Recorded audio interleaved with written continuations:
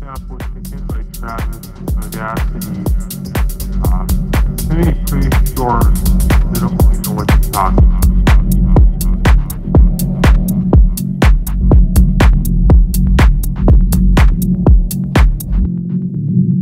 I'm Laura London, and this is a special quarantine edition of Speaking of Jung.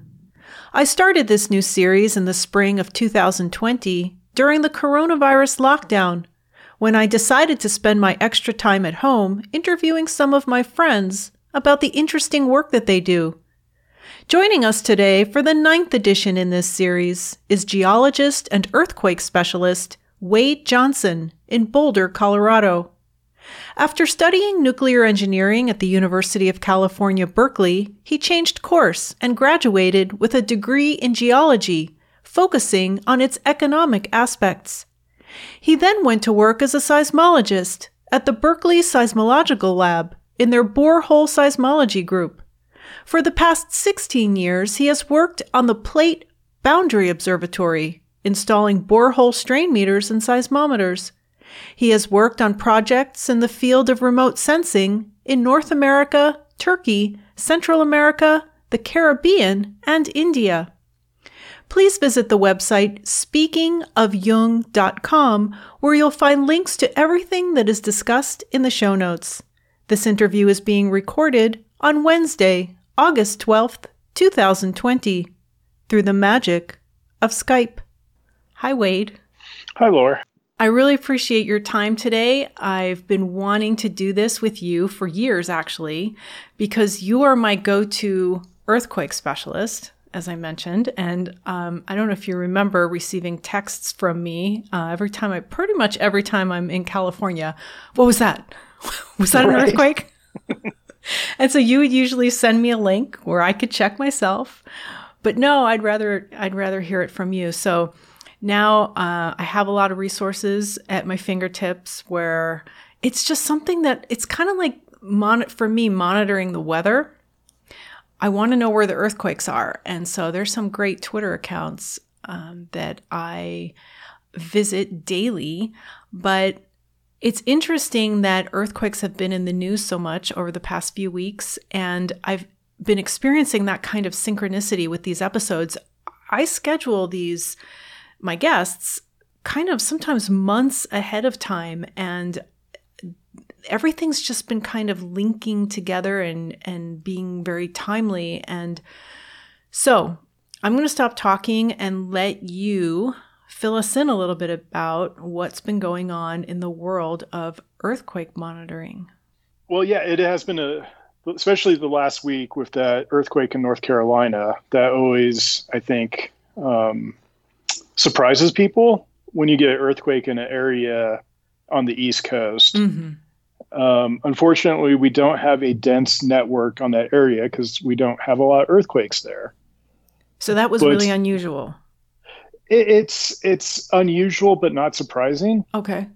So that area, I think that's called the Tennessee Seismic Zone, and it's known to produce a magnitude 5 earthquake every 100 years or so.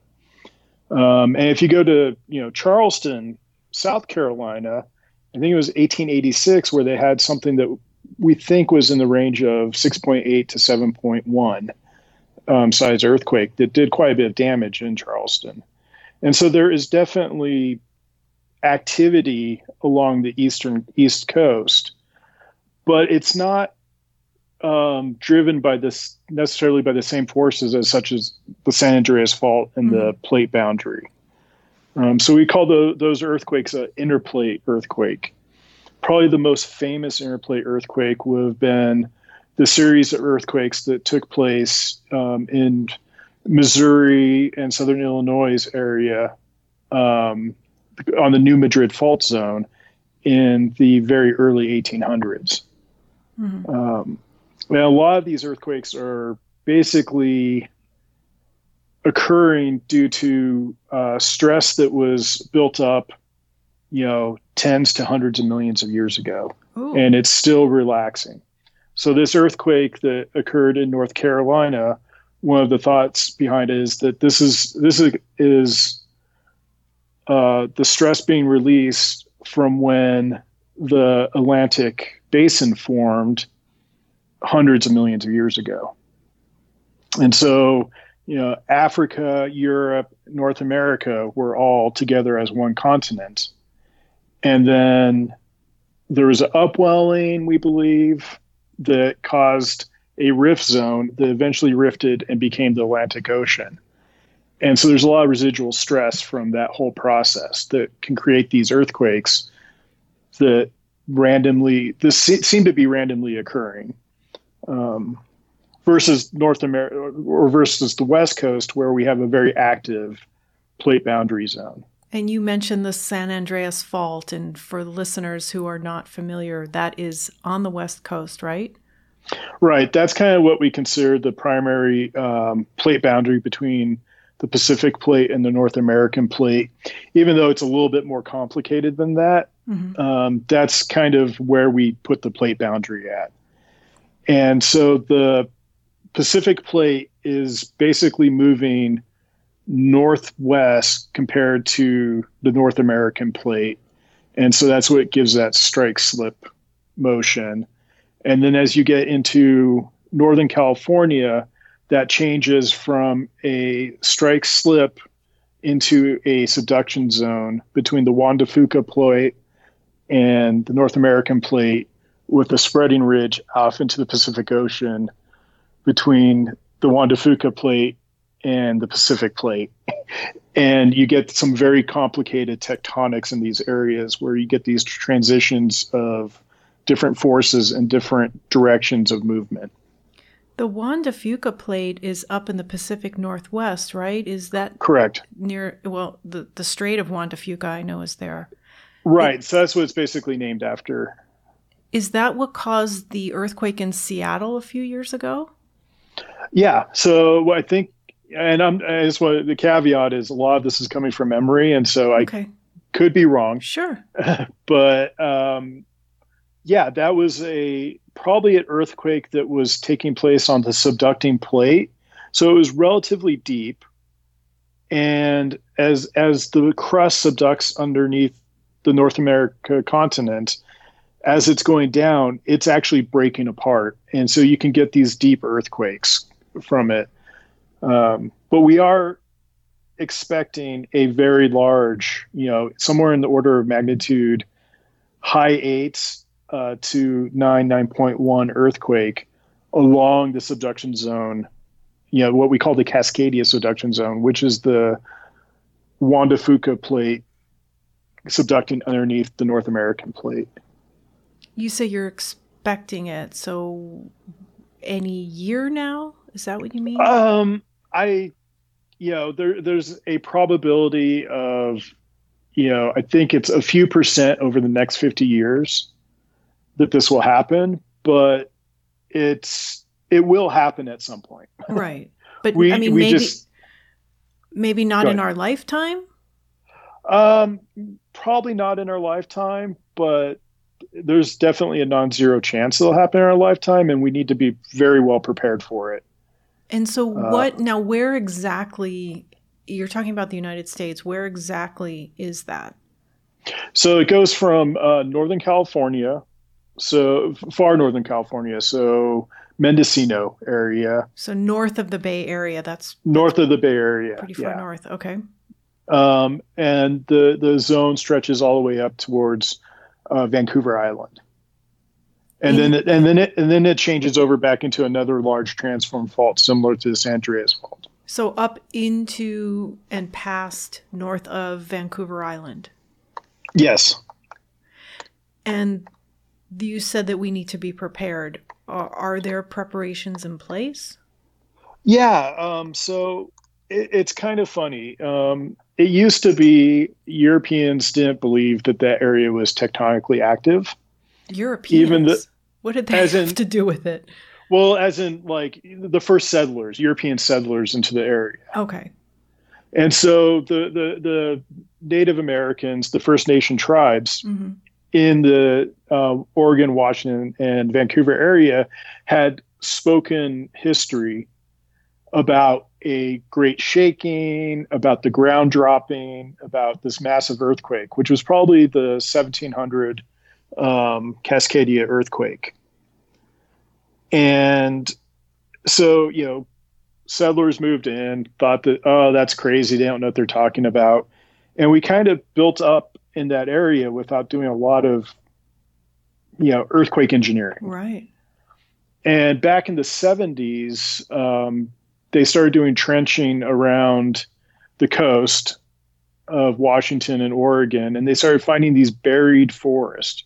So these forests where, the land sunk, salt water came in and killed off these forests. Okay.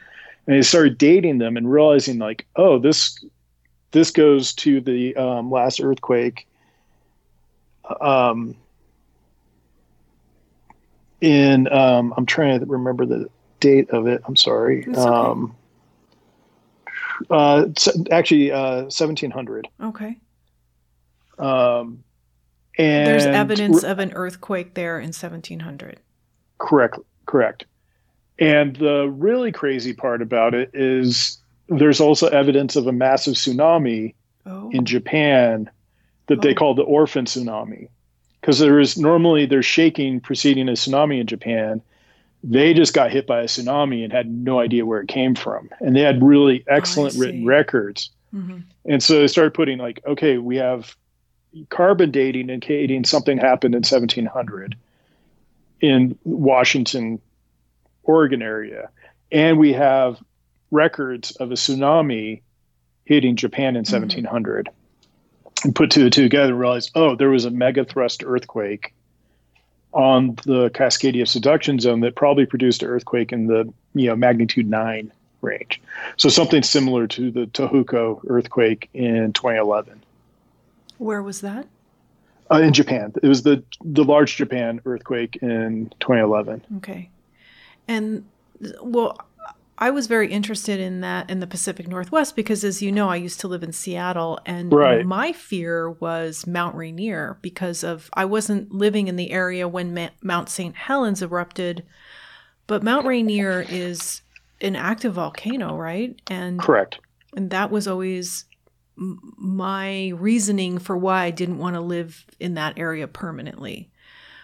And then after I left, there was that earthquake in downtown Seattle that did quite a bit of damage.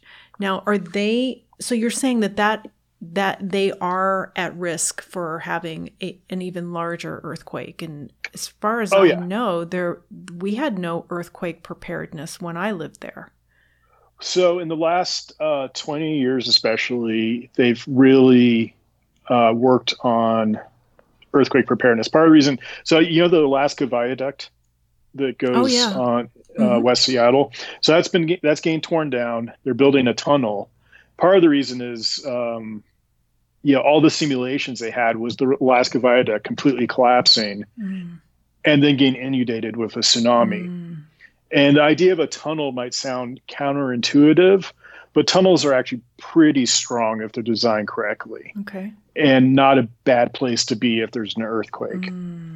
And the shaking in Seattle, it's going to be very strong, but most of the shaking is going to be out in the ocean at the subduction zone. That's probably where the major epicenter or hypocenter is going to be. So it's not the case that an earthquake can occur anywhere. It has to occur in that zone. And so you're saying that the city is not right above it? So well, it's right above it, but where the lock zone is actually farther towards the west from Seattle, and so that's where the shaking is going. That's where the energy is going to get released. But you can kind of think. I don't know if you ever saw the videos of Tokyo during the 2011 earthquake. No, I haven't. There's some amazing videos of water coming out of everything just swaying back and forth and shaking like being on a boat, water squirting out of the ground from hydrostatic pressure from the earthquake. And that was, Tokyo was hundreds of miles away from that earthquake. And you're talking about what they experienced right there in Tokyo.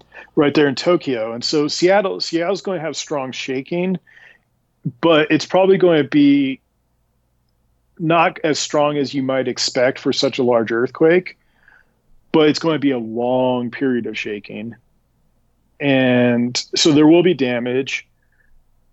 There will be, and the worst part about it is going to be the tsunami associated with it. And so especially along the coast, the Oregon coast, like Seaside, Gold Beach, areas like that, have been doing a lot of preparation for the earthquake over the last 20 years. Yeah, you mentioned 20 years. Just for the record, I did leave Seattle over 20 years ago. So, right. So like in the 70s, they started realizing, oh, there might be earthquakes here. And then they really started studying that zone, putting out instrumentation. And now it's like, okay, this is a real threat. And, we think this probably happens in all subduction zones, but the Cascadia has a interesting process called ETS, which is the episodic tremor and slip, which basically approximately every 14 months, we see an increase of noise. And the way we initially saw this was all the seismometers across the Cascadia zone, especially like Vancouver and Washington, would start getting this noise signal on them. And it wasn't like a unique earthquake. It just was a noise across all of them. And then when we started putting out continuous GPS sites, we started seeing offsets. So basically, the ground would subside in some areas, would go up in some areas.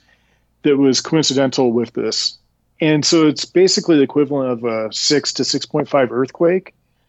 But instead of taking place over 20 seconds, it takes place over 2 weeks. Oh, okay.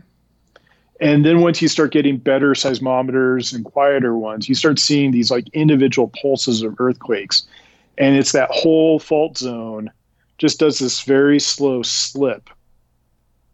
And so while it's in that phase, the actual chances of a bigger earthquake goes up by, several 100%. It's still 700% of a very, very small daily percentage risk. Mm-hmm. So it's still a very small daily risk.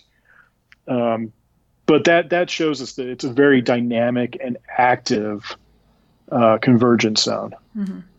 So now there are those active volcanoes in the Cascade Mountains. Mm-hmm. Is there any relationship between earthquakes and volcanoes erupting? So that's a good question. I have a feeling if the Cascadia subduction zone erupt or was to have a major earthquake, mm-hmm. you probably would see some increase in volcanic activity. Not necessarily because some of it's like you shake up a bottle of Coke. That pressure is going to actually go up as the CO2 gets released. It could be something like that, but also, Mount St. Helens, the initial eruption of St. Helens was caused by an earthquake. So there was a local earthquake. That right? Okay. Causing so right before the major landslide, there was an earthquake that triggered a landslide of an unstable hill slope from the increase of the basically magma building up underneath the volcano. That slid off of the side of the volcano, which is the largest landslide we've ever recorded in human history. And this was in 1980, for those people that don't know, the Mount St. Helens eruption in Washington State. And there's amazing video of the landslide too. You can find it on YouTube. And as that went off, it decreased the pressure on the upper magma chamber, which caused the rock to explode out. So it's exactly like pulling off the top of a shaken up can of Coke or popping the top and having it explode out.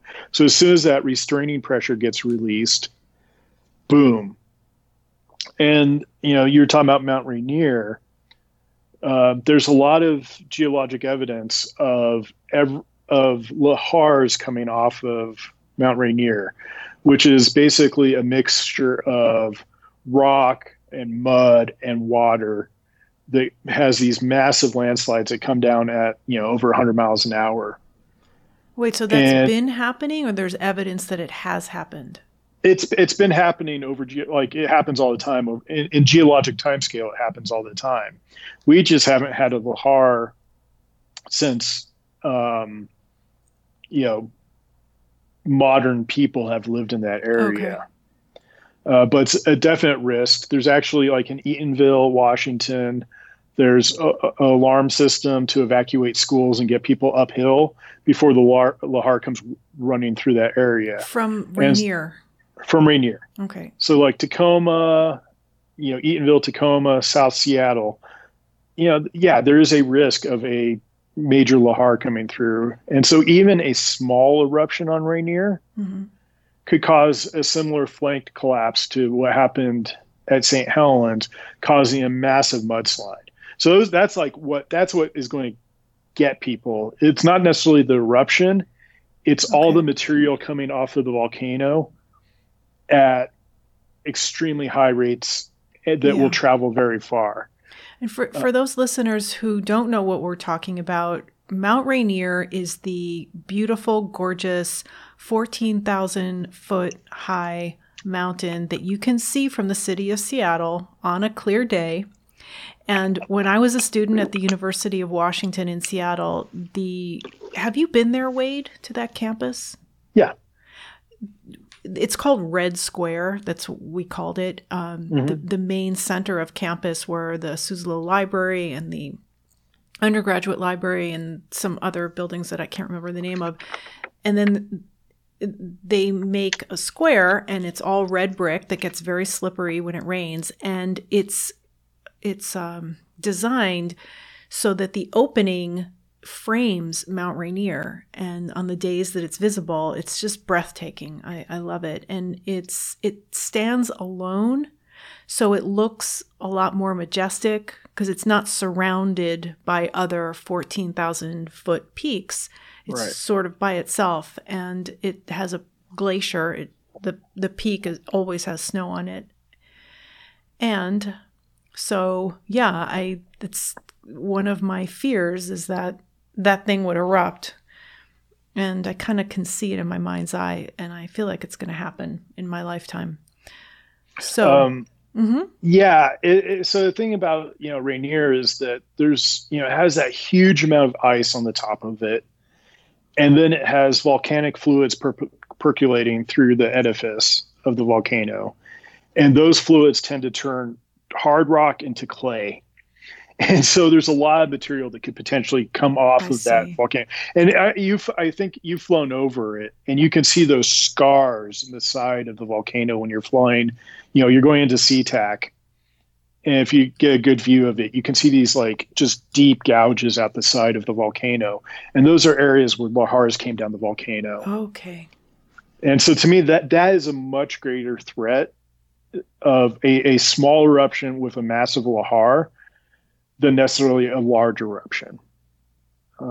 Because like if there's going to be a big eruption, like St. Helens, we knew St. Helens was going to erupt. For how long before it erupted did you guys know it was going to erupt? Well, for months beforehand, they knew that something was happening. They could see that the volcano was basically blowing up like a balloon as magma was transferred from the lower magma chambers into the upper magma chamber. For months they knew. Were people evacuated or? Yeah, people were evacuated. I think there's the famous guy named Harry Truman, not the president, but a gentleman who owned a lodge on Spirit Lake, refused to evacuate, and he became this very famous folk hero because he wasn't going to listen to the scientist. He loved the mountain, and the mountain loved him. And he would, if it was going to erupt, that was his time, but he didn't think the volcano would hurt him. And then when it erupted, he basically disappeared because he died. Oh. And the volcano, basically the landslide went into Spirit Lake. But many people were evacuated. The big problem was nobody knew that a volcano could erupt the way St. Helens erupted. In the way, because I've seen pictures of it, and you can see it, the whole one side is just gone. The whole one side. So what happened was there was an earthquake, the side slid down, and then the blast erupted from the side and shot out laterally to the northwest. And that's that whole zone. Like if you go to St. Helens, it's a beautiful park to visit. And I highly recommend people go to the St. Helens Monument. And there's the Johnston Ridge Observatory. And it's named after a USGS scientist who was monitoring the volcano and announced that it was erupting and then was killed almost immediately afterwards. Because they had evacuated a zone around the volcano expecting it to erupt straight up. I see. Yeah. And so a lot of people were camping in the national forest and the BLM land to the northwest of the volcano, who all had to be evacuated, and many people died because the way it erupted, it just sent that shockwave right out and was outside of what they call the exclusion zone. And there was USGS scientists who were on the south side, on the edifice of the volcano on the south side, who survived because all that energy was directed away from them. And that was totally unexpected. There was no way to predict that. Well, I mean, in 2020 hindsight, now we understand that that's a possible method of failure. And I think, knowing what we know now, probably that northwest side of the volcano would have had a larger exclusion zone, because that's where this huge bulge was building up on the side of the volcano. And I mean, that's kind of how science is. You have your theory, you have your methodology, and then something comes along and you're like, oh, we missed some critical details. We never had data to indicate this could happen. Now that we have that data, we can work that into our future models. And so things get better as we learn more. Unfortunately, a lot of lives can be lost. But a lot more people would have died if we weren't monitoring it, if we didn't know that it was going to erupt. It could have been really bad. There is also that chance that people, like the gentleman that you mentioned, will hear the warning and will decide not to evacuate. And that's happening all the time with these hurricanes, that people decide to stay home and kind of ride it out. Right. So, and with the, what did I want to say? With, you said something about a shock wave, that's initially people that were that close to it. That's what destroyed them, right? Yeah. I mean, things are happening so fast that basically, that side slides by and you have all this molten rock with lots of, sticky, it's not like a Hawaiian volcano. The lava that comes out doesn't have a lot of gases in it, and it's very fluid. And so it's very predictable how it's going to flow. And it generally doesn't explode. So those are different. You're saying those are different volcanoes in Hawaii. They're different. It's completely different material that's melted. And so the Hawaiian volcanoes are what's called basaltic material. So it doesn't have as high as amount of silica in it. So it's very fluid and likes to flow. And so any gas that gets trapped in it can bubble out of it really easily. Now, the volcanoes that you get in these like subduction zone volcanoes, similar to what you see at St. Helens and Rainier, a lot of that melt is melted more granitic type rock. And because it has more silica in it, it's a lot thicker. And it has a lot of gas trapped in it. And that gas can't escape easily.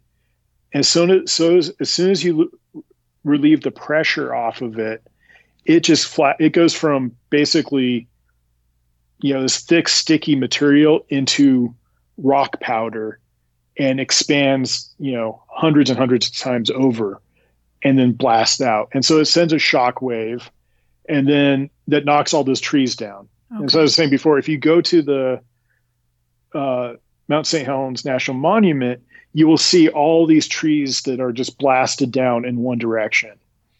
And I recommend going sooner than later because the ecosystem is rebuilding. Yeah, I was going to say still. Yeah, no, it's actually when I first visited St. Helens was in 2004 Hmm. when I was scouting out some places to put in instrumentation. And that was like right when even though it was almost 25 years later, that's when the ecosystem really started kind of kicking off, and these plants started kind of growing exponentially. Okay. And So it took between that long. It took 25 years? yeah, it took Wow. it looked like a lunar landscape for most of that time, and it's kind of this exponential growth of the plant life. And so from the first time I scouted out one of the sites in 2004 to when we installed 2007, it was night and day with the amount of plants, which is it's really fascinating to see. Mm-hmm. And we had actually an eruption starting in about 2004 that kind of died off by 2008 of a rebuilding phase of the volcano. So it was still that thick lava that was coming out, but it didn't have a lot of gases in it. So it didn't explode. It actually just kind of like these long chunks of rock would like start pushing themselves out of the ground. And so eventually, St. Helens will rebuild itself back up to being a standard looking volcano. Then it'll blow its top off again, and then it'll rebuild again as long as there's a supply of material coming into it. Okay. So they're very dynamic, ephemeral pieces of geology, which I think is really cool. Yeah. So now this is something that you work on too, these volcanic areas, not just the earthquake zones? Yeah. So we have our instrumentation that's built out on volcanoes. We have sites in Yellowstone for monitoring the volcano. I've worked on, also working in tectonic environments. So the instruments are that we have seismometers, GPS, strain meters, tilt meters, which are instruments that measure, how much the ground is tilting. We have all these instruments that they work across all different types of environments. So from earthquakes to hydrology to volcanoes. So I want you to tell us about the stuff that you install, because I see pictures of you all the time and you're installing something and I don't know what it is. But I also want to mention how you and I know each other. We met in 2009 at Joshua Tree Retreat Center. That was the first time we ever met. And we just we didn't know each other. I just started talking to you, I think. And we've kept in touch ever since. And it's interesting. And I didn't realize how many people I met for the first time at that Joshua Tree Retreat Center. I've only been there twice, I think. Have I only been there twice? I've only been there twice. And I've already had several people on this podcast that I initially met there. It's a great, interesting, wonderful, kind of magical spot. So we know each other and we've seen each other since and we've kept in touch. But I always see pictures of you with this equipment that does not look familiar. And you travel a lot too. You go to Turkey a lot and you were recently in India. So what are you doing out in the field? So the primary piece of equipment I work on is called a strain meter. So you can think of like a seismometer measures how the ground is shaking. So we can measure the velocity of the shaking and the acceleration. And that's the needle on the paper, right? That's kind of the needle on the paper. Now that's all going into computers, gets digitized and sent to computers, and you can watch it on your computer. Can we watch live seismometers on the computer? You can actually, if you go to there's an organization called IRIS, and their website is iris.edu, and you can click on their outreach links, and there's just a lot of resources for looking at real-time seismometers. There's another organization called UNAVCO, unavco.org, which does more GPS and deformation studies, and you can go and look at their data, their daily plots. If you feel an earthquake, you can go and look at some of their, IRIS or UNAVCO's plots, and you can see oh yeah, you can see that earthquake on the GPS signal or on the strain signal or on the seismometer. Okay, and I will provide links to everything Wade just mentioned in the show notes on this episode page at speakingofjung.com. And so the instrument I installed was called a strain meter. Mm-hmm. So instead of measuring the shaking of the rock, we're actually measuring how the rock is deforming. And so our instrument's able to pick up things that might not be seen on a GPS receiver. So I'll quickly go into what a GPS receiver does is, we put these monuments in, which are secured to the ground, usually anywhere between 10 and 30 feet into the ground, Whoa. Cemented into place. If it's bedrock at the surface, then you can put a bunch of steel rods, and you tie them together kind of like a pyramid, with each rod being a apex of the pyramid. You weld them together at the top, and then you put a GPS antenna on top of that. And so that basically ties that GPS antenna into the ground. And if it's loose soil, we might drill deeper and cement that in. So you actually do the drilling into the bedrock? Yeah, if it's like into bedrock, if it's like rock exposed at the surface, then we drill it ourselves. We go in with jackhammer type things, and it can be a lot of work, especially if it's hot out. How do you get the equipment to these remote areas? Do you drive it? We can drive it in. A lot of time, like in Alaska, they use helicopters to get the equipment in. Mm-hmm. ATV, mules, really? Donkeys. Yeah. So like in Yellowstone, they'll bring equipment in wilderness areas where no motor vehicles are allowed. They'll bring the equipment in through mule trains and horses. You've mentioned Yellowstone a couple times, and I don't want to forget to ask you about it because I don't know anything. I've never been to Yellowstone, and I know you have many times. Many times. But anyway, okay, yeah, we'll talk about that. But let me just, for the GPS. I'm sorry. Go ahead. So you put a GPS antenna with an advanced receiver, and with that, you can measure how the ground is moving down to like a millimeter per year of movement. Oh. Horizontal and a little less resolution vertical, just because of the way the satellites works and the geometry. And so a GPS is really good at measuring, what's going on from tenths of seconds to years. And then you get a seismometer that's really good at measuring what's going into like microseconds to minutes, maybe to hours. And then the instrument I install is a strain meter that can measure in the seconds range out into like the month range. We're really good at picking up data in that area. So strain meter means like the strain on the rock, on the earth. Right, which is basically the deformation of the rock is strain. Okay. And so we can measure that deformation. So example would be along the San Andreas Fault in an area called Parkfield, California. Every few months we see the San Andreas Fault just creep a little bit. And there's no earthquakes associated with it, and you cannot see it on GPS. But our instrument can measure that creep event. What did you say, Parkfield? Parkfield, California. Okay. It's really famous. They used to call themselves the earthquake capital of the world. And they have earthquakes that on average repeat every 33 years. There's like a 6-point something earthquake. Mm-hmm. And the last one was in 2004, I believe, or 2005. And so, with the strain meter, we can measure the resolution of the strain meter is 1 part in a billion. Ooh.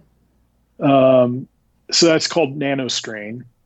And so that's the equivalent as if you had a slab of granite that was 1,000 kilometers long and you squeezed it by a millimeter, we could see that signal. Mm. And actually, the way these instruments, theoretically, we can measure picostrain, but realistically, with noise and earth tides and all the stuff going on, you can't really get to that resolution. Mm-hmm. Like go ahead, please. I was going to say, like, the biggest signal we see on the strain meters are earth tides. So you can think of like ocean. Okay. Yeah. So you have ocean tides created from interaction between the earth, the moon, and the sun. Mm-hmm. Well, you get the same kind of tides, but they're in the actual solid earth in the crust. And so that's the biggest signal. So we have to do a lot of work to remove that tidal signal and barometric signal to see the strain signal. So things are always moving. One of the things that I learned from monitoring this earthquake Twitter account is there are earthquakes every day somewhere in the world. No, so in a previous life, my job was to monitor earthquake.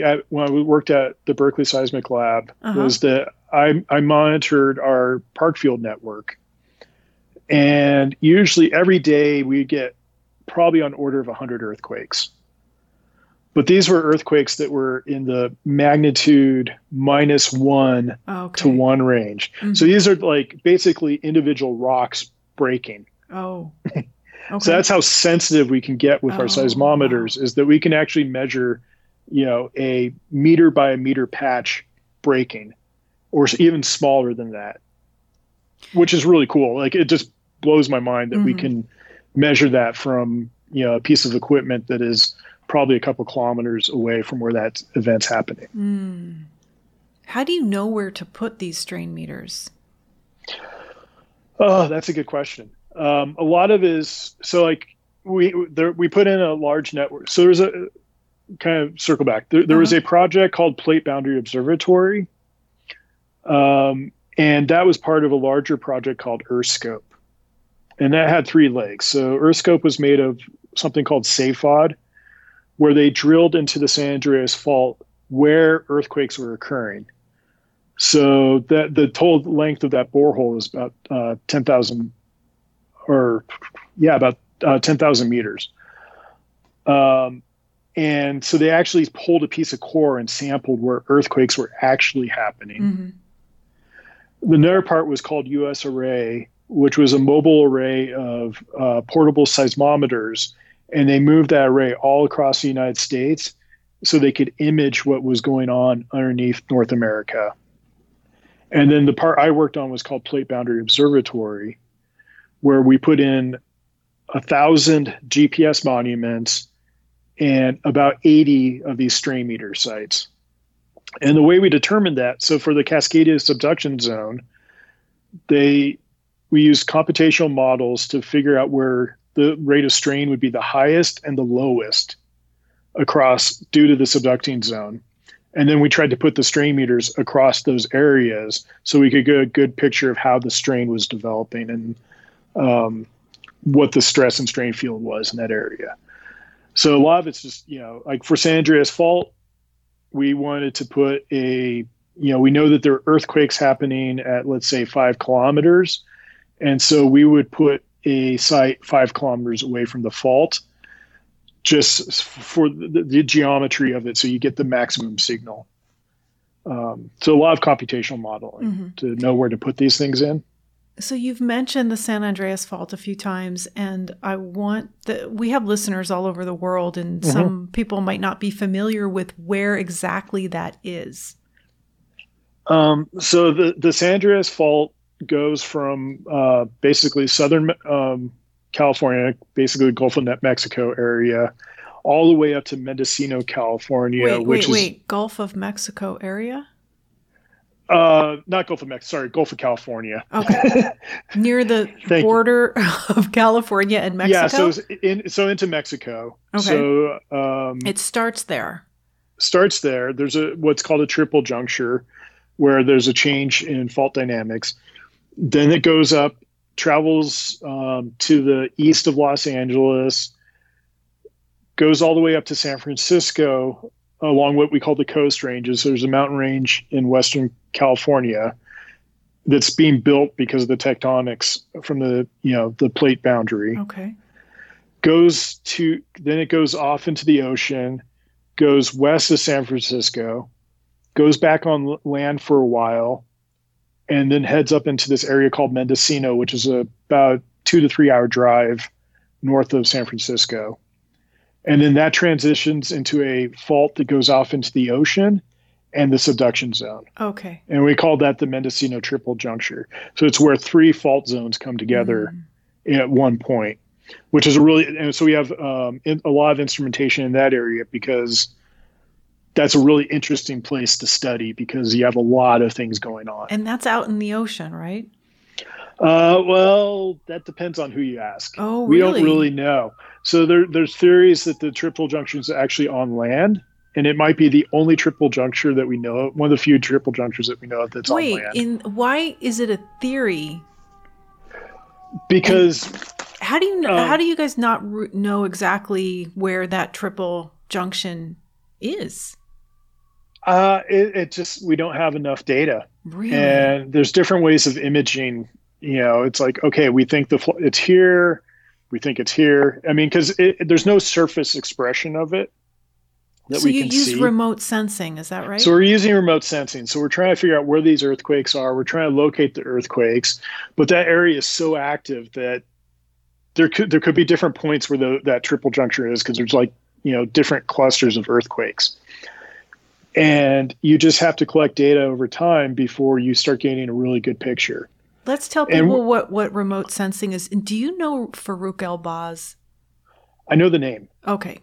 So he's a geologist at Boston University, and he's the head of their remote sensing department. And that is where you use ground penetrating radar, right, to see what is beneath the surface. You can, I'm sure there's more to it than that.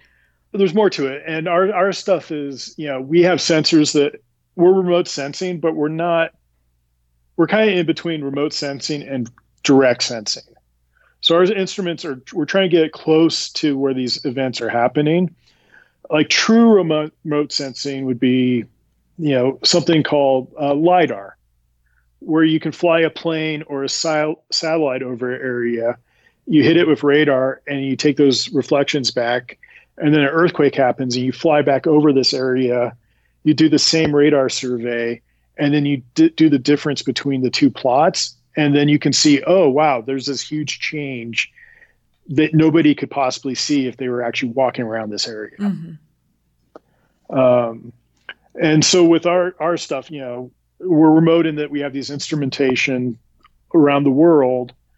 Everything gets sent back through either cellular or satellite communication or, DSL.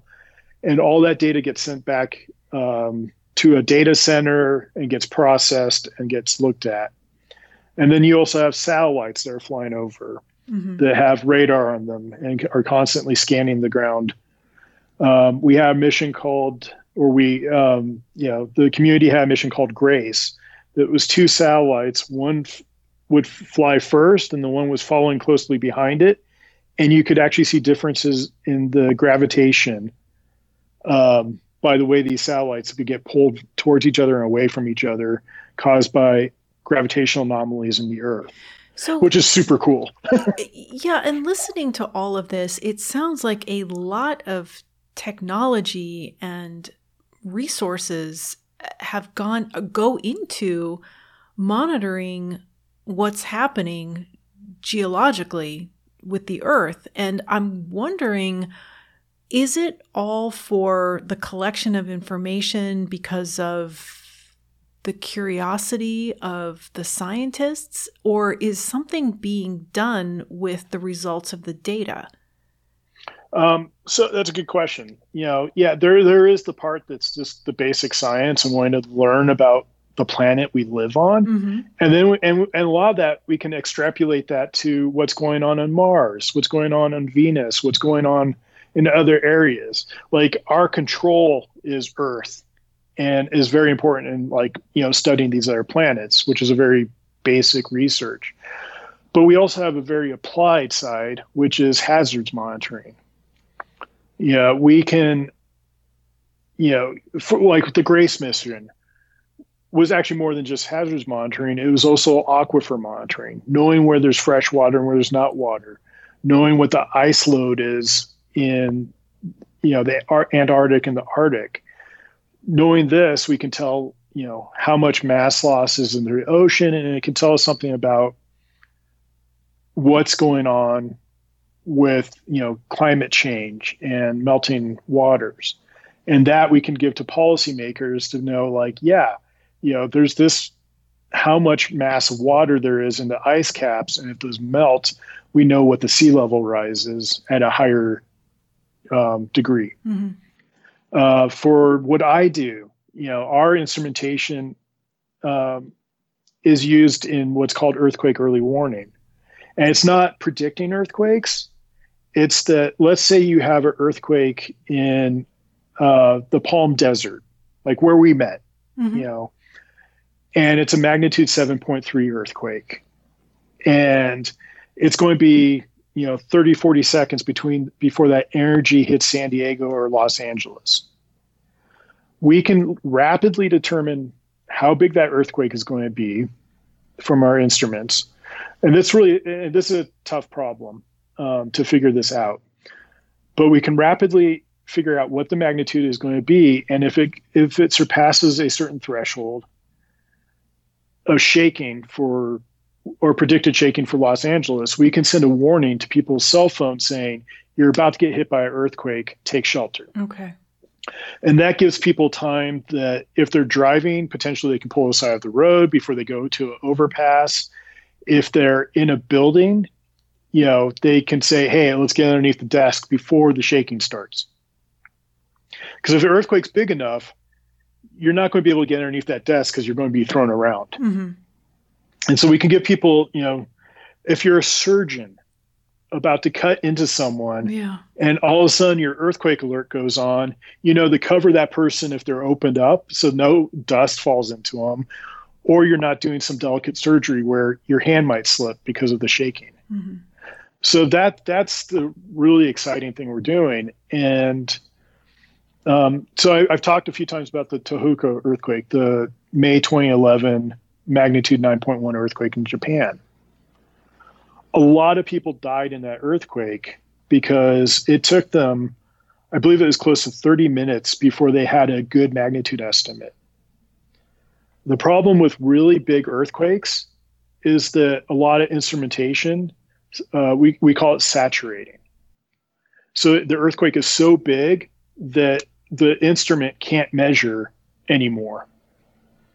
And so in the past, we weren't able to get a good magnitude estimate until that seismic energy got far enough away from the epicenter of the earthquake that instrumentation started being able to record it on scale.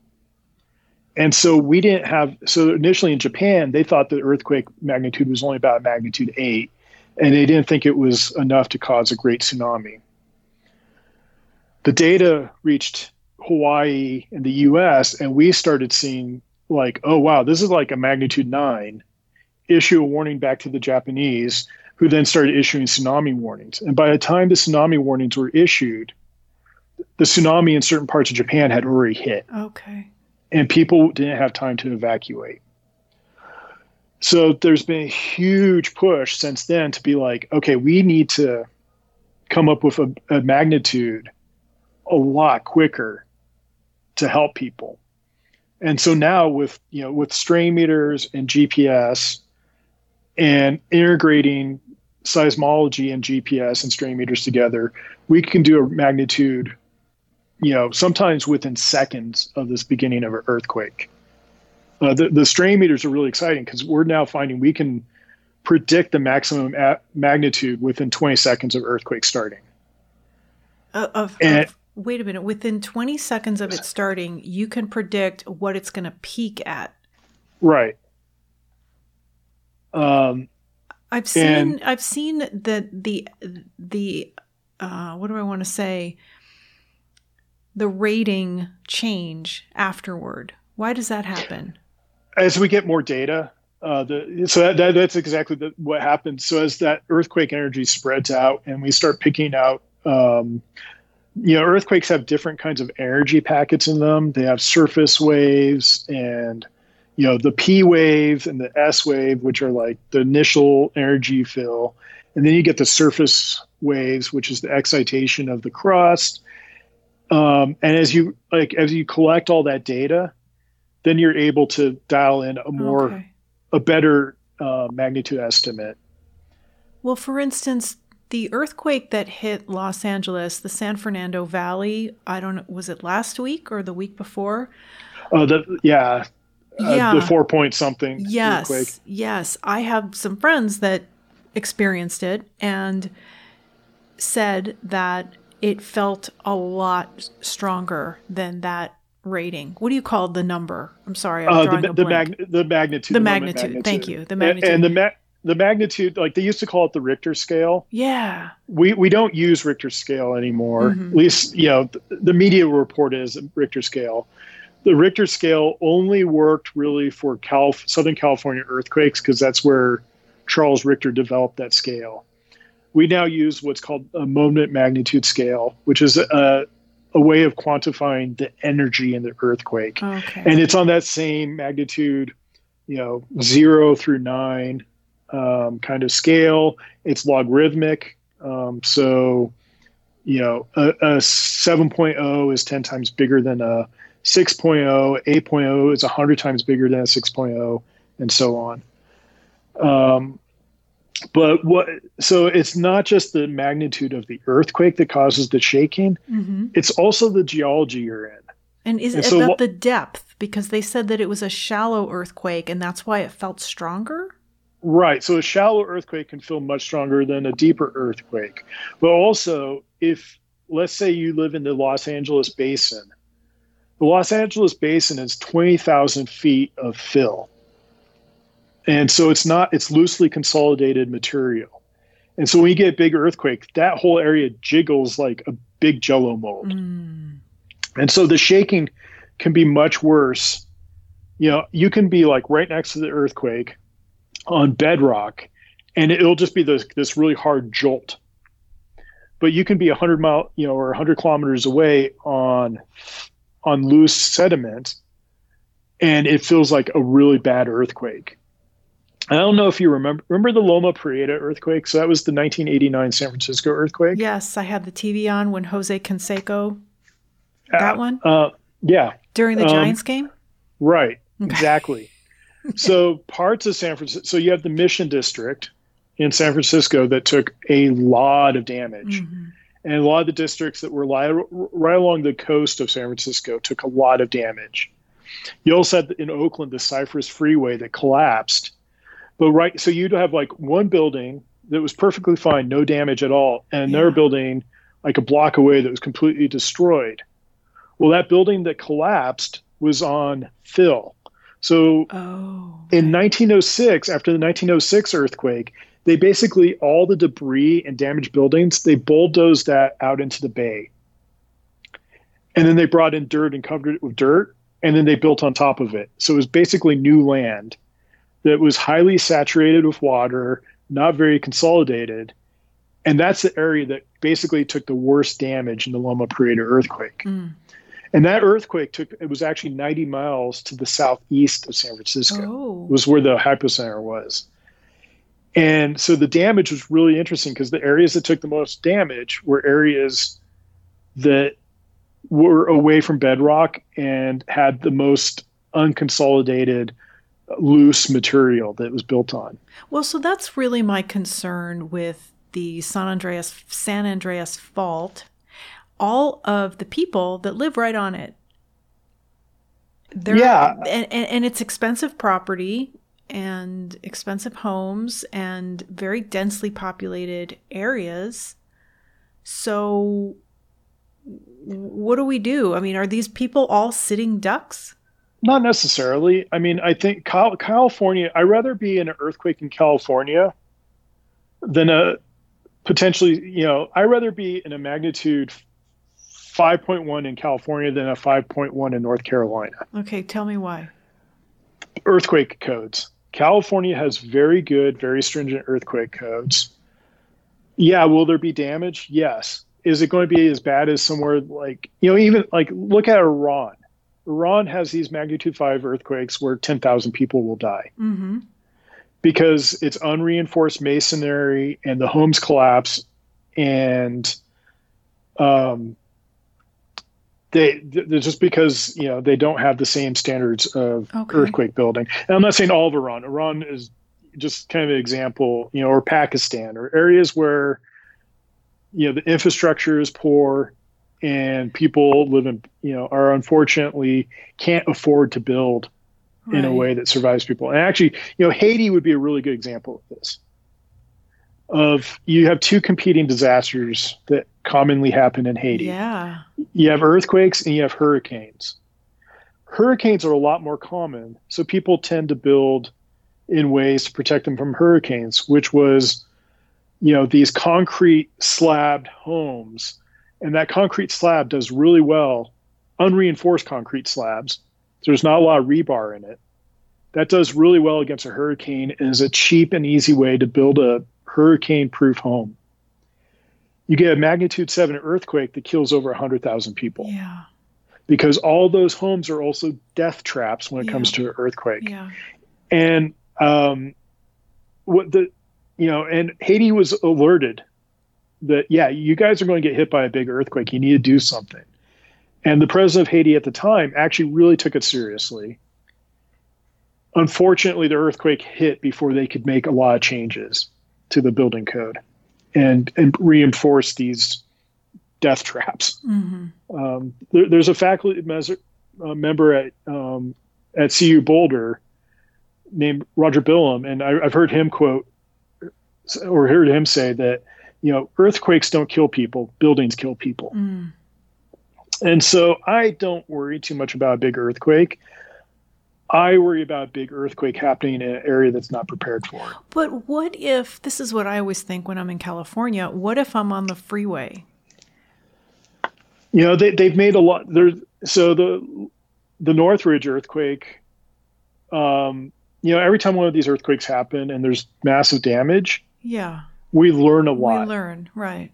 And so the Northridge earthquake showed there was a huge amount of vertical motion to that earthquake. And so these reinforced overpasses collapsed because they weren't designed for the shaking that they received. So now they tie those overpasses together better. The chances of dying in the actual earthquake in the United States, especially in California, is compared to somewhere like India or Turkey or some of these other countries that are, catching up, is much less. So I don't actually worry that much when I'm in California. We want to know when these are happening. We want to give people the maximum amount of warning and give the engineers building these buildings the maximum amount of data they can have to properly design these buildings. So speaking of warnings, I saw in the news that two things. Well, one is there is an app that was created last year called MyShake. Mm-hmm. Do you recommend that? So a lot of these, there's, California has the Shake Alert app, which is a collaboration between USGS. Shake Alert. Shake Alert. Okay. Yeah, and so it's an app that's the state of California, USGS, other groups, and that's where you get that alert, like, hey, you're about to get hit by a magnitude 7 earthquake, take shelter. Mm-hmm. Or and it's not quite that complicated. It's basically like prepare for shaking, brace yourself. Okay, how long is that? Yeah, how long have those apps been around? They're about a year. About a year. Okay. Yeah, they had the earthquake in Ridgecrest last July, and the app was definitely active by then because a lot of people complained that they didn't get alerts for the shaking. Mm. But the reason they didn't get alerts for the shaking is because we knew that the shaking in Los Angeles would not be that bad and wouldn't cause any damage. And we don't want people getting alerts every time there's an earthquake. Right. Because let's say you get an alert and nothing happens, you're just going to start ignoring those alerts. Yep. So it's from just the sociology side of things. Earthquake early warning is also it's a difficult thing because you want to give people warning, but you don't want to give people overwarn them because it's, they'll start ignoring it. There's another thing I saw in the news. This is more recent, actually yesterday, that Google is crowdsourcing earthquake data by turning Android phones into earthquake detectors.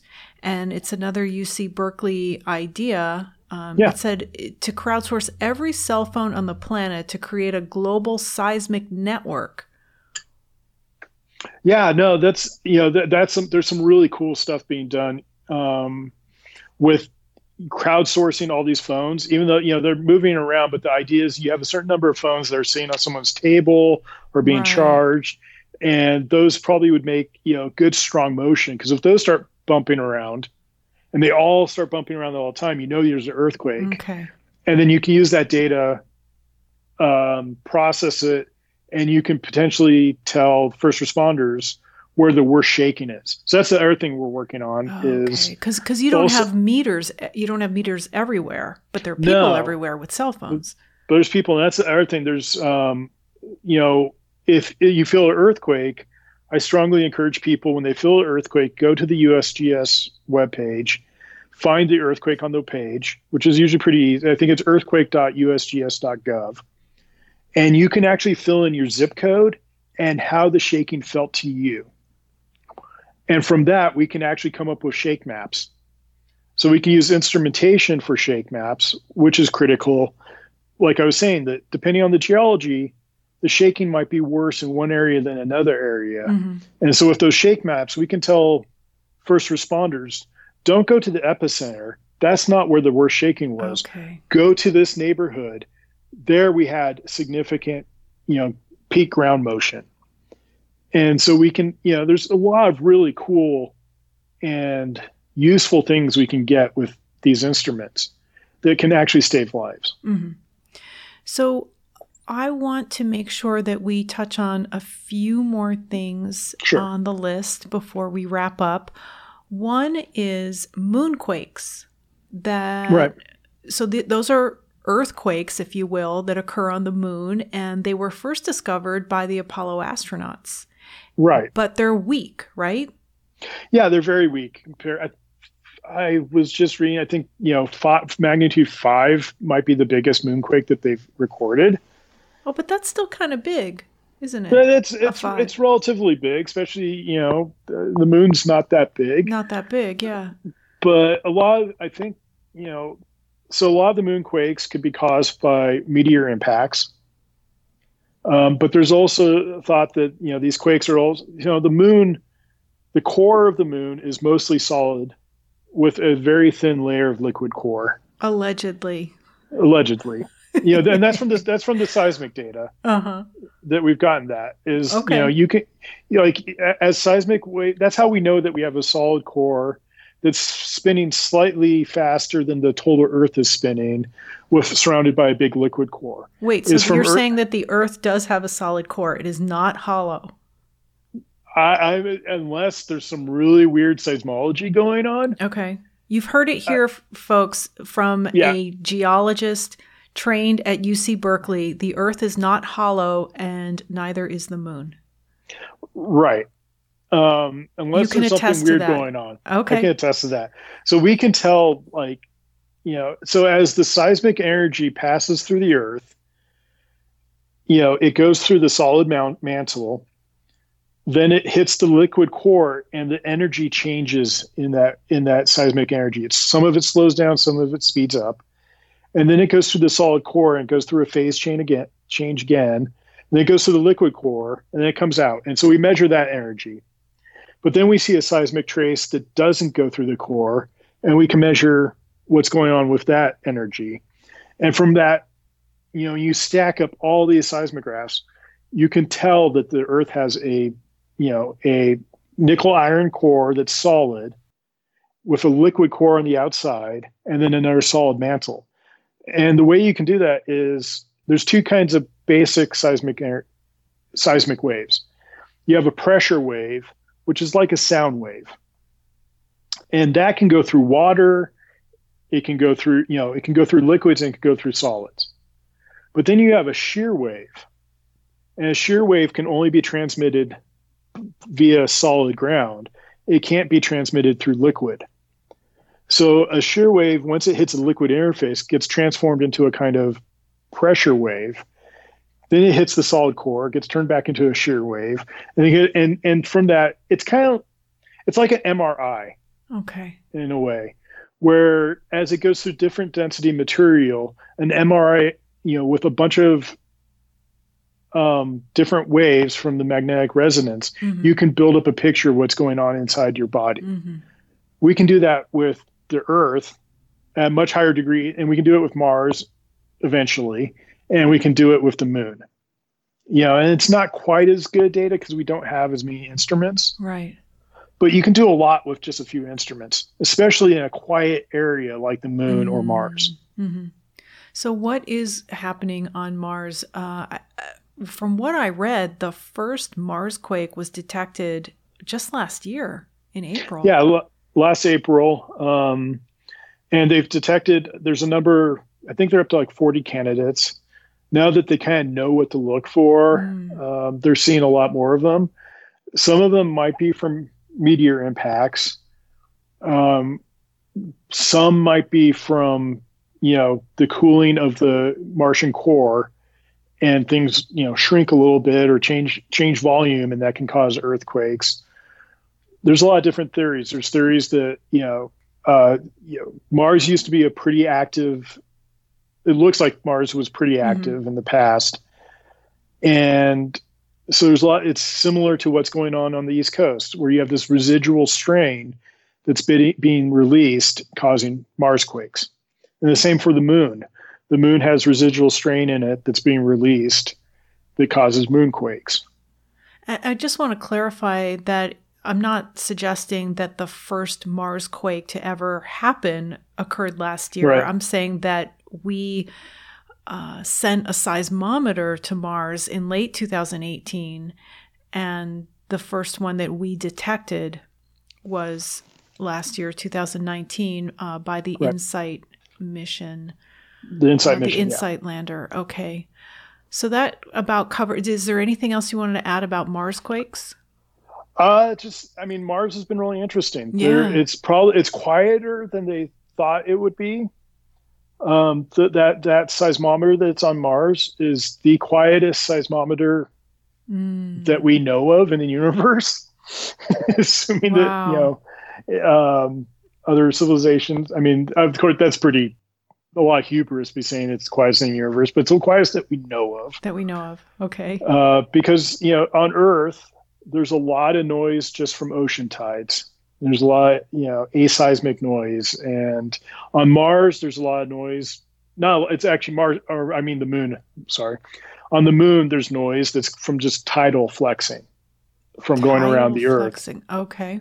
Kind of like the Earth tides that was happening. The Moon also has tides on it caused by the Earth and the Sun. And how do they show up? Just as noise, we call it microseism. There's just this like a hum that we always see on the Earth. We always, we can see it. The Moon has its own microseisms. Mars, though, is just very quiet. The main noise source on Mars is just the wind noise. Could that just be because of the period of the cycle that it's in, Mars, that it's quiet? It's just quiet now. Well, it's quiet now. Part of the thing is, one of the theories is like the reason Earth is so tectonically active is that we have lots of water. And the water can change how the rock melts. You get water and rock subducting that can cause melting. Mm-hmm. And that can basically help drive and allow for plate tectonics. Mars has lost the majority of its liquid water. It lost billions of years ago. At least we think it lost billions of years ago. Okay. And without that water, there's not a lot of tectonics going on. The volcanism probably shut down because of that. And there's nothing that says, they can't reignite volcanism. I don't think we have enough data to know that. It's unlikely that it would happen, but it's possible. The same for Venus. Venus is it's an active planet, but we think it only has one plate because all the water's gone, and so it changes how basically the tectonics of the planet behaves. Because all the water's gone. It's just, Right. Isn't it deadly sulfuric acid? Is that Venus? Well, Venus is just deadly no matter what, because it has such high cloud cover that it's 800 degrees Fahrenheit. Oh, okay. So it's just inhospitable planet, but it's a really interesting planet. I think we'll learn a lot more about Earth from studying Venus than we necessarily would from studying Mars. Mm-hmm. But Mars is kind of lower hanging fruit than Venus because it's such a hostile environment on Venus. Mm-hmm. Yeah, and we couldn't set foot on Venus. Yeah.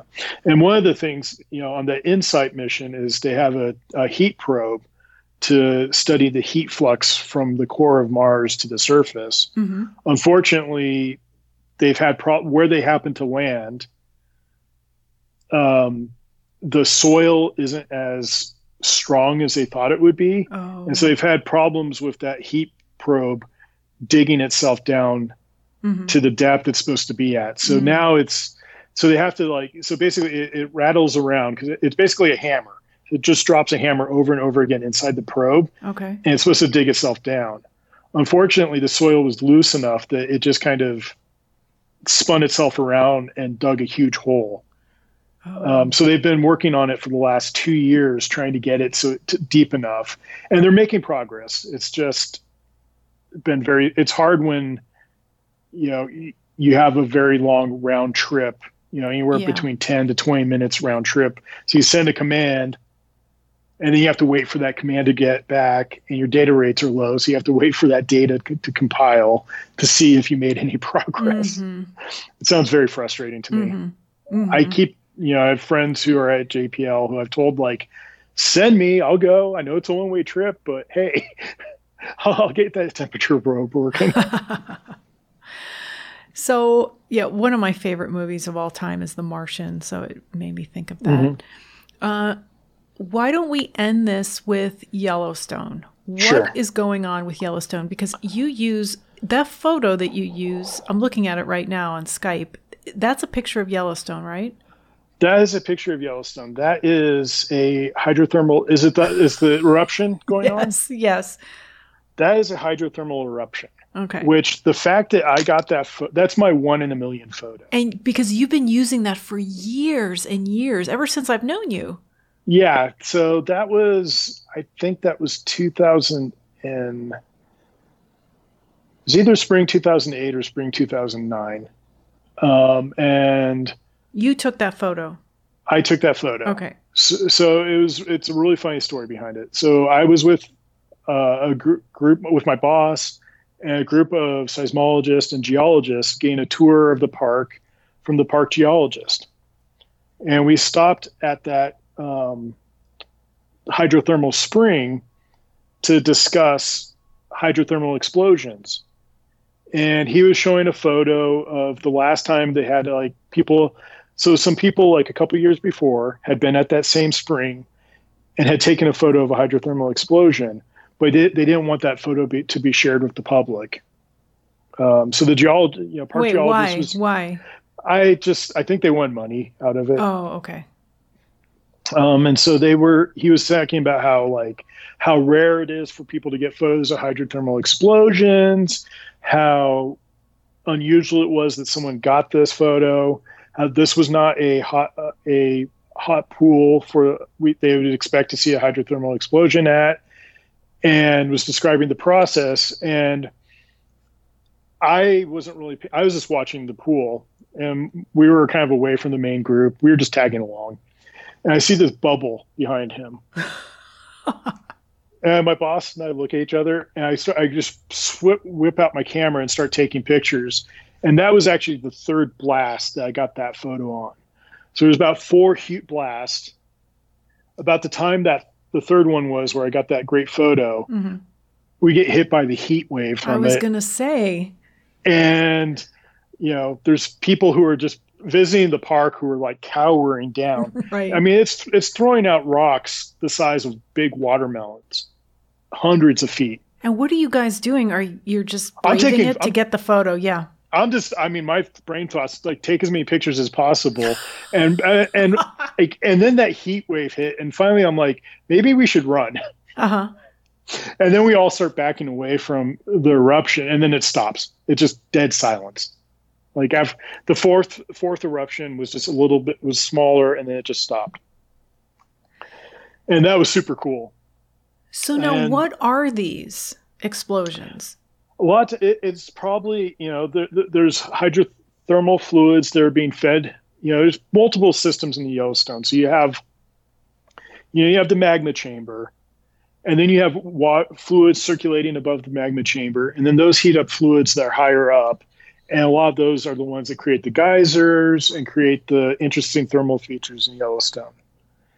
And there's probably a pocket of gas that got entrapped in the fluid. And as it got to the surface, it's back to that same, the pressure of the rock and atmosphere above it was low enough that gas was able to flash into steam, had no way of escaping through the normal conduits. And so it blasted a path through the fluid conduits that the normal fluid was going through, and caused all that rock and debris to get blasted up into the sky. Mm-hmm. And so that happens just randomly. You just happen to get there's a lot of dissolved gas in the water, and it hits the right pressure and flashes to steam. So that's kind of like what happens with geysers. Geysers are similar to that, but it's just very regular that you get enough gas build up that it finally has to get out, and it blows all the water out. So what else goes on at Yellowstone? What kind of work do you do there, or do you go there for leisure? Work mostly. So we have a network of strain meters in Yellowstone and GPS sites and seismometers. I often get people are like, "Oh, is Yellowstone going to blow up next week?" It's like, no, no, okay. or very low chance. Because we would probably see changes to the Yellowstone environment months, if not years, before any large eruption. And let's tell people who are not familiar, where is Yellowstone? It's a national park. That's what we're referring to. Right. So Yellowstone is what in kind of popular vernacular is called a supervolcano. So the park is in Montana, Northwest Wyoming, and Idaho. It covers that whole area. The main, main volcanic part of the park is what we call the Yellowstone Caldera, which is 60 by 40 kilometers, just this big oval. And that is actually the crater from the last eruption that was about 760,000 years ago. When whoa. 760,000 years ago? Yeah, that was the big. I mean, there's been eruptions. I just want to make sure I got that number right. Okay. Yeah. So there's been eruptions. Oh, I'm sorry. I'm getting 640,000 years ago. Oh, the other one, I'm thinking of another caldera in California. I always get their timing confused. Okay. Well, close enough. Close enough. Within an order of magnitude. Yeah. But that eruption was probably a little less than 1,000 cubic kilometers of ash was erupted. And so all that magma chamber erupted, and then the floor collapsed back into the magma chamber. And that's what formed this huge, beautiful caldera. And so inside that caldera, that's where most of the thermal features are. There are some other thermal features that are outside to the north of the park, outside the caldera. And this caldera, basically, it breathes. So it goes up and it goes down, and it goes up and it goes down on the period of, years to decades. And we think, the material comes into the magma chamber and it dissipates, and it comes into the magma chamber and dissipates. And so we can monitor that with GPS, with these strain meters, with seismometers. And with these strain meters we have we can detect, like I was saying, we can detect 1 part in a billion in change of strain. And so if a big influx of material came into the magma chamber and was heading towards the surface where it looked like it was going to erupt, that would be a huge signal on our strain meters. Mm-hmm. And I mean, I could see an eruption in our lifetime, but not a super volcano Okay. end of the world eruption, Yeah. or like, a lava flow or a small, explosion. The hydrothermal explosions are probably much more likely to happen. There have been some very large hydrothermal explosions, like that photo I took, Mm-hmm. except for, orders and orders of magnitude bigger. Wait, so people are allowed in that area though, right? So yeah, there's boardwalks through the area. So the boardwalks go over the thermal areas. So you don't want to walk on that crust because your foot could break through that crust and you could be in scalding water Okay. instantaneously. And so they have very nice boardwalks. They're well maintained, that anybody can walk along these boardwalks and you can see these thermal features. They're not dangerous. Like that hydrothermal, it felt a little scary, but we were still far enough away that, we were pretty safe. Well, you said it was hurtling rocks, so they. It was hurtling rocks, but the rocks were far enough away from us that Okay. we weren't going to get hit by them. Okay. But in the moment when you're watching this thing happen, it's definitely an adrenaline rush because you don't really, intellectually that you're fine, but there's that primal part of you that's like, run, idiot. Sure. Don't take a photo, run. Mm-hmm. So yeah, Yellowstone's, Yellowstone, one of the kind of characteristics of Yellowstone is they get these earthquake swarms. Some of those swarms are tectonic because Yellowstone's also within a earthquake generating zone. In the late 1950s, there was the Hagben Lake earthquake, which I believe was 7.1, that killed a bunch of campers from rock slides. And a rock slide into a river that caused basically a tsunami that wiped out some camping grounds. And so we have residual aftershocks from that earthquake. And we'll see swarms of earthquakes in the northwest part of the park. We'll also see swarms of earthquakes within the park, which is probably maybe, magma moving up towards the surface and then stopping. And are these earthquakes, are any of them doing any damage? I think the biggest earthquake they've had is like a 4 something, and generally it doesn't do damage. Okay. I mean, there's not a lot out there. There's, the park infrastructure, but that's generally pretty well built. Mm-hmm. And you'll get swarms. You'll see like on science sites be like, there's been 1,000 earthquakes in the last 3 weeks in Yellowstone. Yes, there's been 1,000 earthquakes, but most of those are imperceptible to human beings. Okay. They're magnitude 1s and less. Have you ever camped there? Yeah, I've camped there. I've lived there for months while we were installing. I've had my run-in with grizzly bears and their cubs.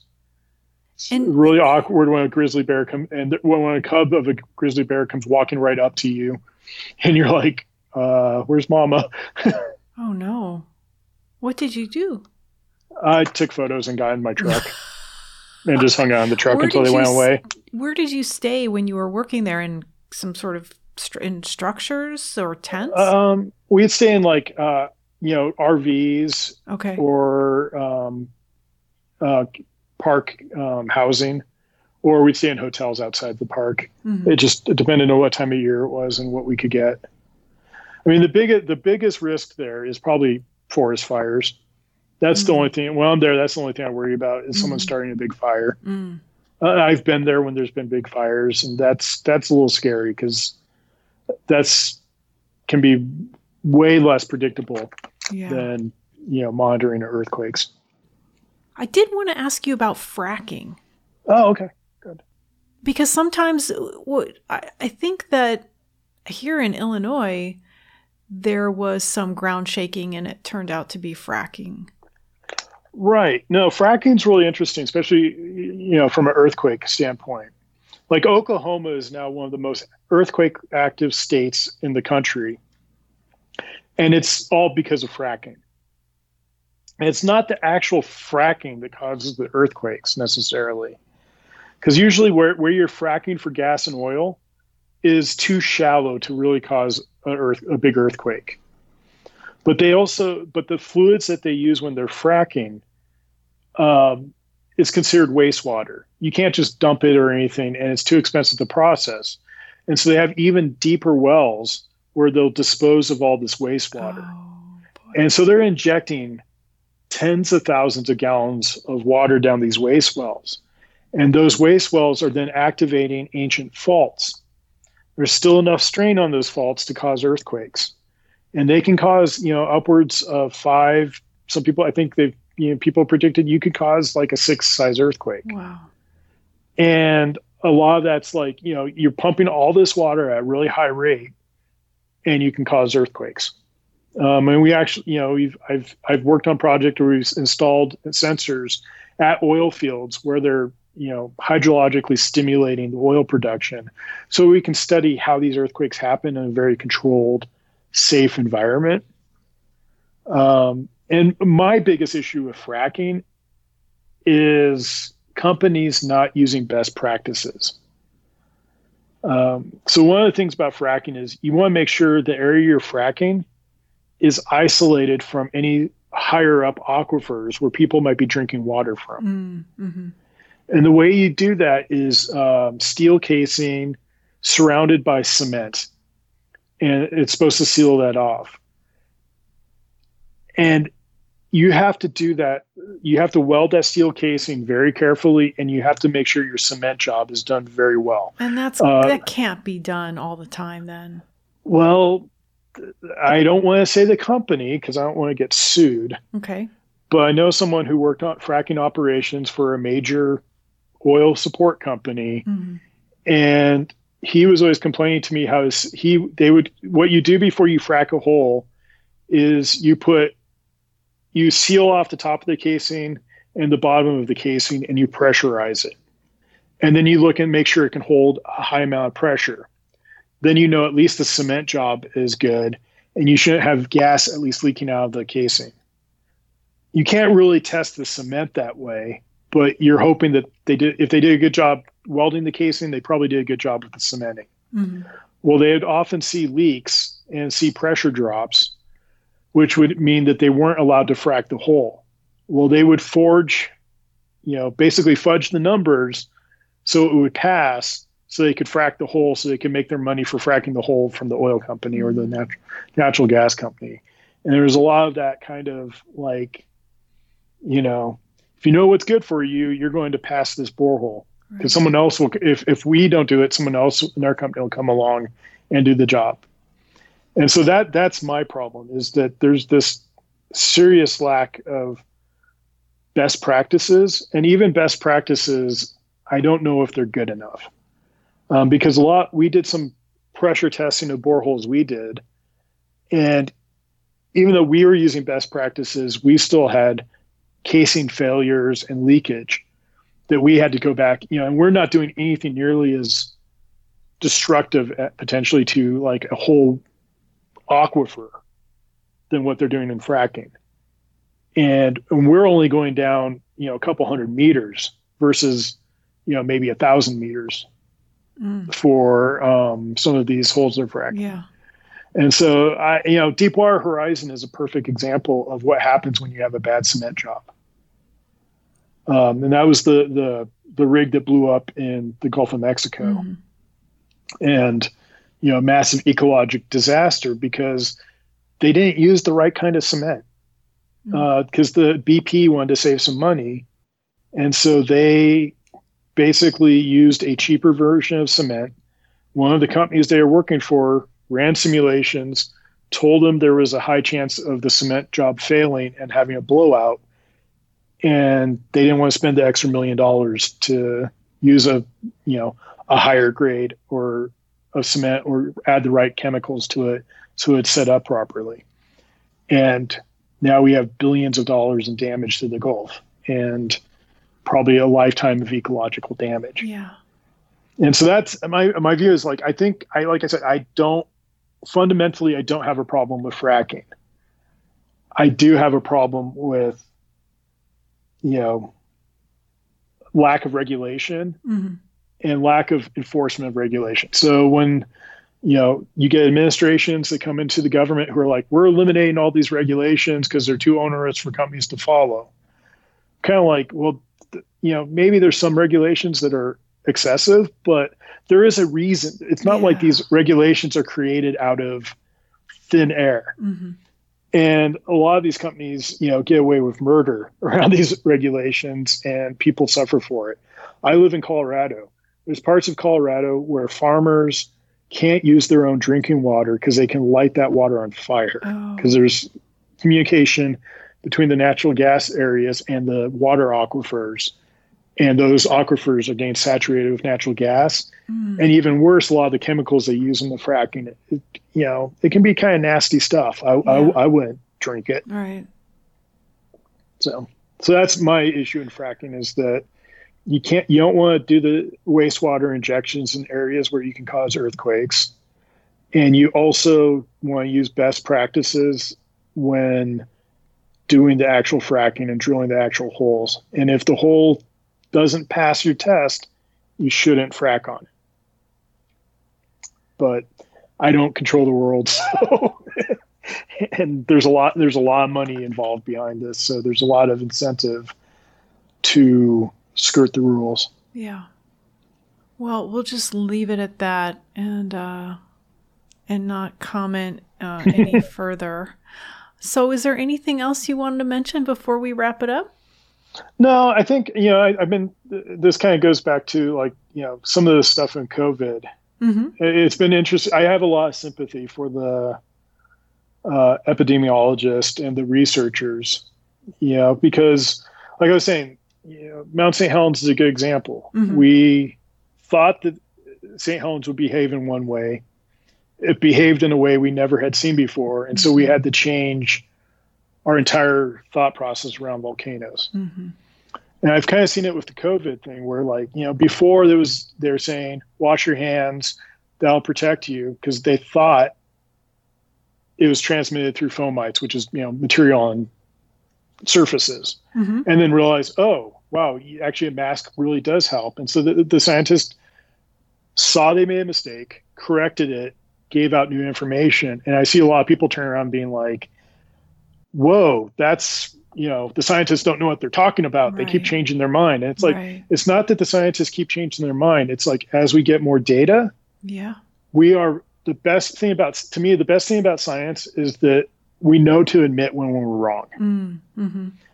And that to me is a sign of a true scientist, and you do get egos involved where people are like, I need to stick to my paradigm. I can't change. Right. But that's a good sign that there's good science going on when you see them making these changes and being willing to admit. And I just hope people kind of understand that process, that science is a self-correcting process. Yes. And that ideally, if you see a scientist say one thing one month and they change their mind the next month, it doesn't mean they don't know what they're doing. It means that they're getting more data and they're refining that data and they're passing that on to you. And so see that as being actually a good thing. Great point. Thank you so much for your time today, Wade. Really appreciate you joining us. And I just want to say, we covered a lot of different topics that I'm not an expert in. So, any mistakes are mine, and just want to have that out there. Noted. Thank you, Wade. I'm just going to read the outro now. Stay with me. Okay. Please visit the website Speaking of Jung, that's JUNG.com, for more information on everything that was discussed in this episode. There you'll also find all of the previous episodes of this podcast, which are available to stream or to download for free. This podcast is also available on Apple Podcasts, Stitcher, Google Play, TuneIn, Spotify, and iHeartRadio. You can also listen to this episode on your Amazon Echo device simply by saying, Alexa, play Speaking of Jung on Apple Podcasts or TuneIn. Just be sure to pronounce Jung with a hard J. So with special thanks to my very special guest, Wade Johnson, this is Laura London, and you've been listening to a special quarantine edition of Speaking of Jung.